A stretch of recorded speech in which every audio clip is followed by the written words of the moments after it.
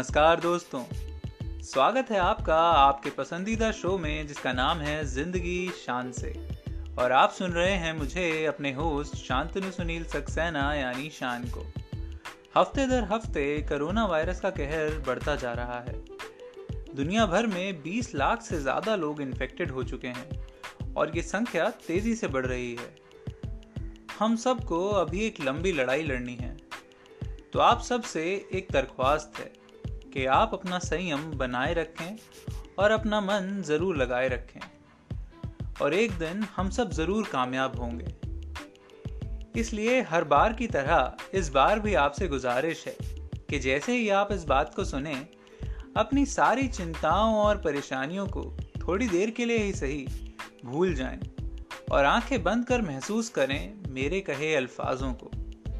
मेरा और मेरे सहलेखक और लेखिकाओं का मकसद आपको इस मुश्किल भरे दौर में थोड़ा इत्मीनान, सुकून देने का और आपके चेहरे पे खुशी लाने का है। इस बार कहे अनकहे किस्सों में मैं आपको सुनाने जा रहा हूं कविता वर्मा जी की कहानी जिसका नाम है फिर कभी।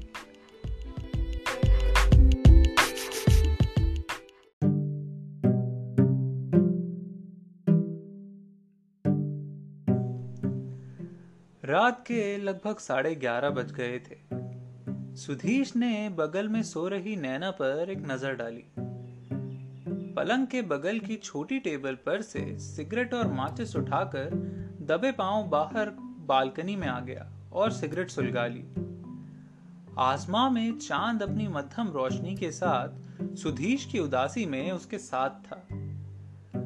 धीरे धीरे हवा मानो जैसे उसके बालों को सहला रही थी, लेकिन मन की बेचैनी के आगे हवा के झोंके उसके मन को हल्का नहीं कर पा रहे थे। धुएं के हर छल्ले के साथ उसका मन जो था वो और भारी होता जा रहा था। सुधीश ने आखिर दीवार से टेक लगा ली और अपने ख्यालों में खो गया। आज भी वो रोज की तरह 7 बजे घर आ गया था।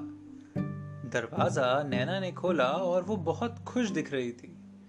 सुधीश के हाथ से बैग लिया और उसे पानी का ग्लास देने तक उसकी खुशी बरकरार थी, मानो जैसे अपने मन की बात साझा करने के लिए कितनी बेसब्र हो और सुधीश के इंतजार में हो कि वो पूछे और वो झट से बता दे।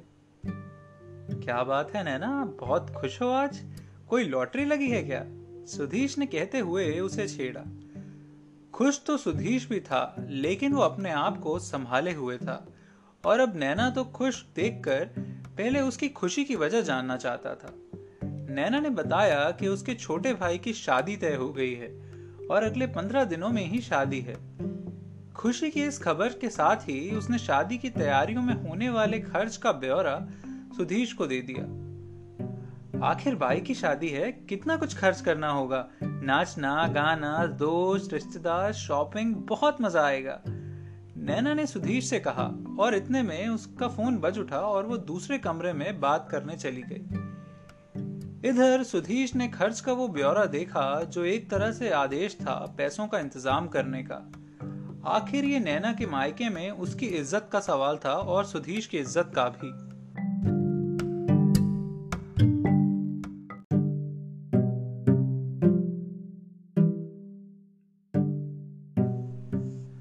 बात ये नहीं थी कि नैना को मायके की शादी में जाना था।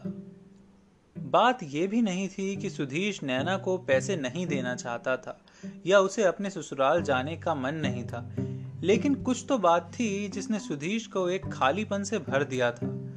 वो अंदर से एकदम अकेला महसूस कर रहा था। सुधीश का बचपन एक आम मध्यम वर्गीय परिवार में गुजरने वाला बचपन था, जैसे कि आमूमन मिडिल क्लास बच्चों का होता है। जरूरतों को चादर के मुताबिक समेट लेने में ही खुशी ढूंढने वाला, मम्मी पापा को चुपके से अपनी जरूरतों को बेकार का खर्चा कह नजरअंदाज करने वाला, वक्त जरूरत के लिए कुछ बचा कर रखने के लिए अपनी ख्वाहिशों को फिर कभी के लिए टालने वाला बचपन। खुद को संतोष रखने का पाठ पढ़ाते पढ़ाते भी पता नहीं कब सुधीश के मन में एक ख्वाहिश ने जन्म ले लिया।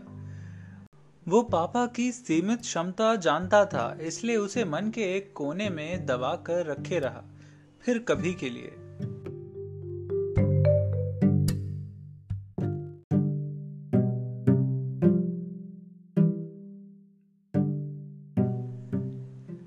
सुधीश ने अपनी मेहनत के दम पर एक अच्छी नौकरी पा ली थी।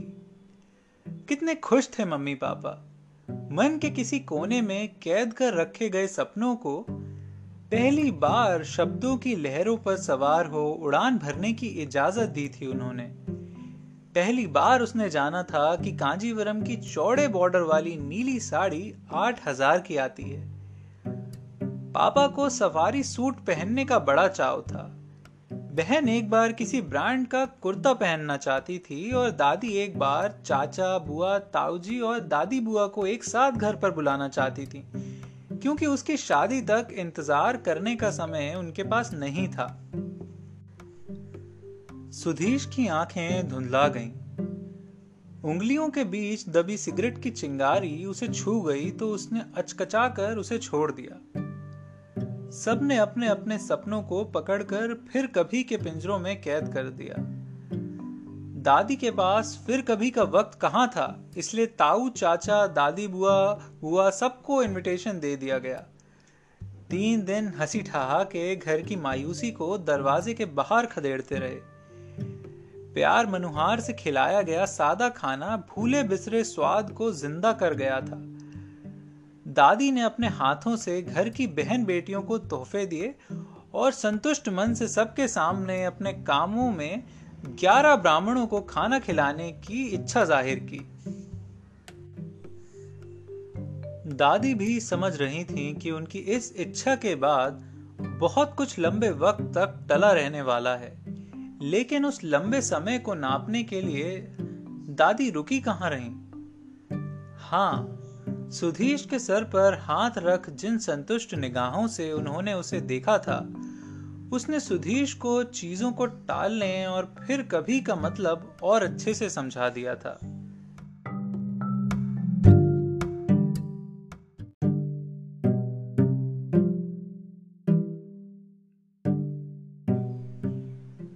खड़े खड़े सुधीश थक गया था।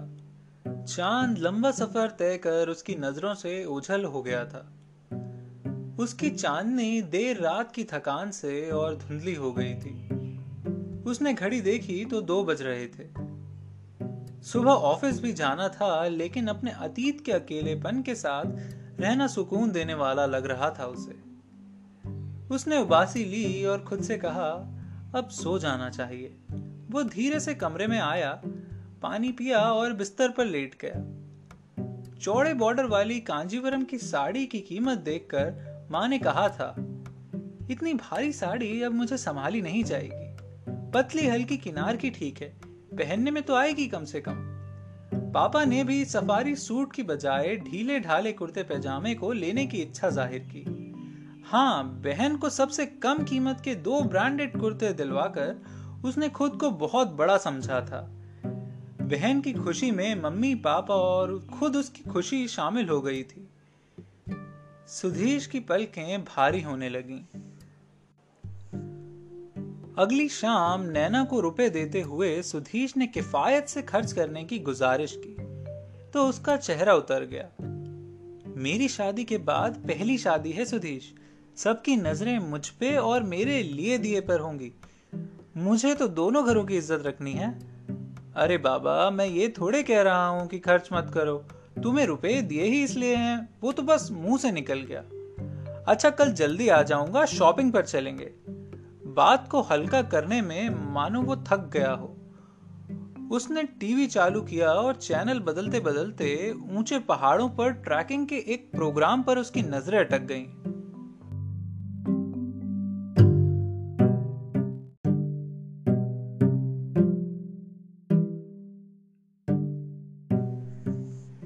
देखते देखते उसे अपने स्कूल के दिनों में अपने दोस्त की याद आई। आनंद उसकी क्लास में ही था। गर्मियों की छुट्टी में वो अपनी नानी के यहाँ अल्मोड़ा जाता था। वहां के ऊंचे ऊंचे बर्फ के पहाड़, टेढ़ी मेढ़ी घुमावदार सड़कें, पहाड़ों के बीच साफ पानी की झीलें, खच्चर पर सामान ले जाते लोग, आसमान छूते चीड़ देवदार के पेड़ की बातें सुनते कब सुधीश के मन में पहाड़ों पर जाने की इच्छा जग गई, उसे पता ही नहीं चला। उसकी नौकरी लगने के बाद जब सबने पहली बार अपने अपने सपने साझा किए थे, उसके सपनों ने भी पंख फड़फड़ाए थे। उसने सावधानी से उन पंखों को पकड़कर फिर कभी के पिंजरे में डाल दिया था। कितनी ही बार ख्वाहिश बाहर निकलने की झटपटाई, लेकिन उसने पिंजरा नहीं खुलने दिया। सुधीश बिना पलक झपकाए देख रहा था। प्रोग्राम क्या, वो तो एंकर की जगह खुद को ही देख रहा था। नैना चाय लेकर आई, पर सुधीश को एहसास ही नहीं हुआ। नैना ने उसे कभी किसी प्रोग्राम में इतना खोए हुए नहीं देखा था। देखती भी कैसे, सुधीश खुद टीवी बहुत कम देखा करता था, पर आज न जाने कैसे इतना खो गया था उसमें। चाय टेबल पर रखकर नैना ने धीरे से अपना हाथ सुधीश के हाथ पर रखा तो वो चौंक गया।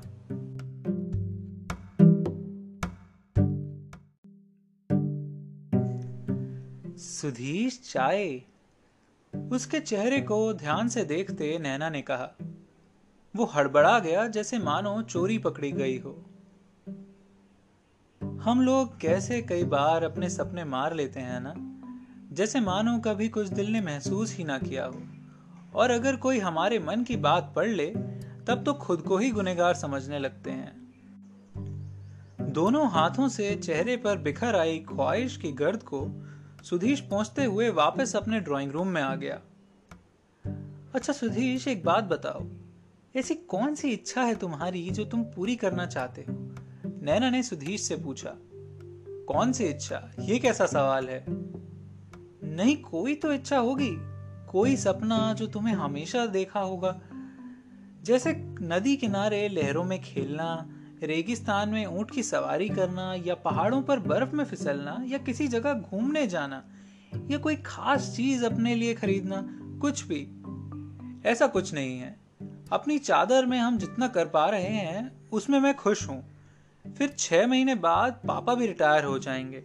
मैं चाहता हूं उन्हें भी अपने साथ रखूं, ताकि जितना बन सके मम्मी पापा को आराम दे सकूं। वो तो ठीक है, पापा के रिटायरमेंट के बाद उनका वहां अकेले रहने का कोई कारण ही नहीं है।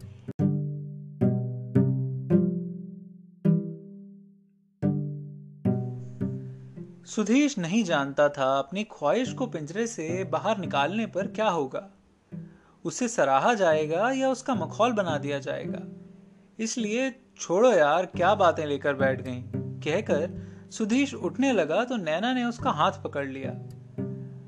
अक्सर बचपन में खुद पे लगाए हुए अंकुशों को हम अपनी असली सीमा समझने लगते हैं। सुधीश, मैं तुम्हारी पत्नी हूं, मुझे अपने दिल की बात नहीं बताओगे? पता नहीं मैं जानकर क्या कर पाऊंगी, लेकिन फिर भी जानना चाहती हूं। सुधीश बैठ गया। क्या करोगी जानकर? हमारी चादर में इतनी बड़ी बड़ी ख्वाहिशें पैर नहीं पसार पाती। नैना की जिद के आगे सुधीश को झुकना पड़ा। ट्रैकिंग का सामान बहुत महंगा आता है, उसके लिए पहले से तैयारी करनी पड़ती है। ये जानकर नैना ने हामी भरी और कहा, हाँ थोड़ा मुश्किल तो है। बात आई गई हो गई। ससुराल में शादी, पापा मम्मी की शिफ्टिंग में लगा सुधीश भूल ही गया उसने नैना से कोई सपना बांटा था।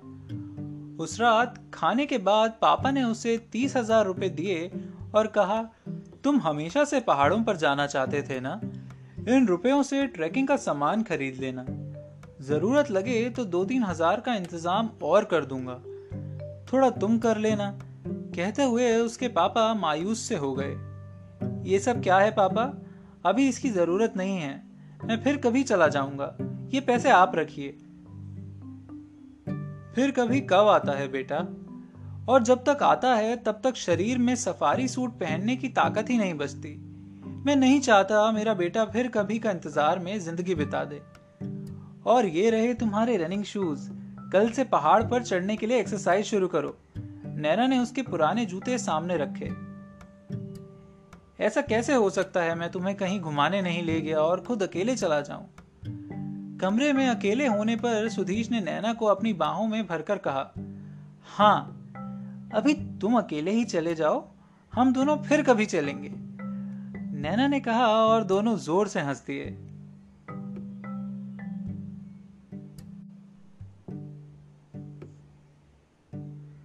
और यहीं होती है ये कहानी खत्म और शुरू होता है इंतजार एक नए कहे अनकहे किस्से का। उम्मीद है आपको ये कहानी भी पसंद आई होगी। दुनिया बहुत अलग अलग तबके के लोगों से भरी हुई है।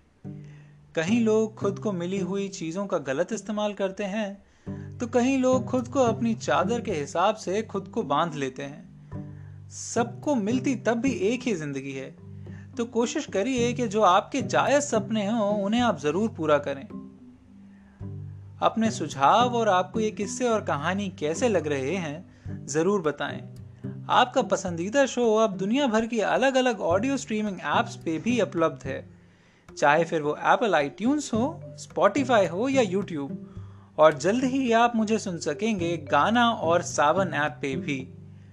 आप मुझे इजीली फेसबुक, इंस्टाग्राम और ट्विटर पे भी लिख सकते हैं, या फिर अगर आप चाहें तो सीधे मेरी वेबसाइट से मुझे संपर्क कर सकते हैं। वेबसाइट एड्रेस है www.shantanilsaxenaa.com। इसी के साथ मैं आपका होस्ट शान आपसे अलविदा चाहूंगा और आपसे फिर एक वादा करता हूं कि जल्द से जल्द आपके लिए एक नई कहानी लेके हाजिर होऊंगा अपने इसी शो में जिसका नाम है जिंदगी शान से। तब तक के लिए खुश रहिए, आबाद रहिए, सुरक्षित रहिए। शुभ रात्रि, शब बखैर, गुड नाइट।